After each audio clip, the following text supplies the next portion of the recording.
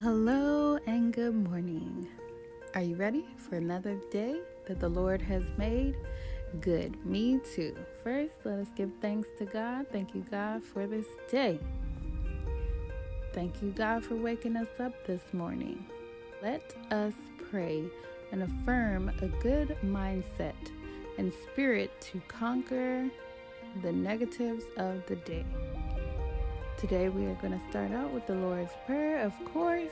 Our Father, who art in heaven, hallowed be thy name. Thy kingdom come, thy will be done, on earth as it is in heaven. Give us this day our daily bread, and forgive us our trespasses as we forgive those who trespass against us. And lead us not into temptation, but deliver us from evil.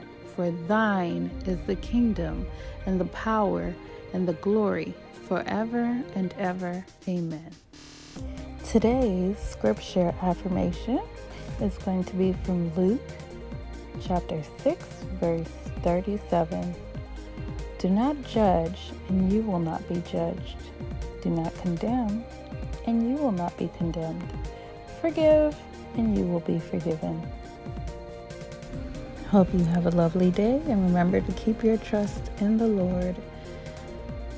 You got this.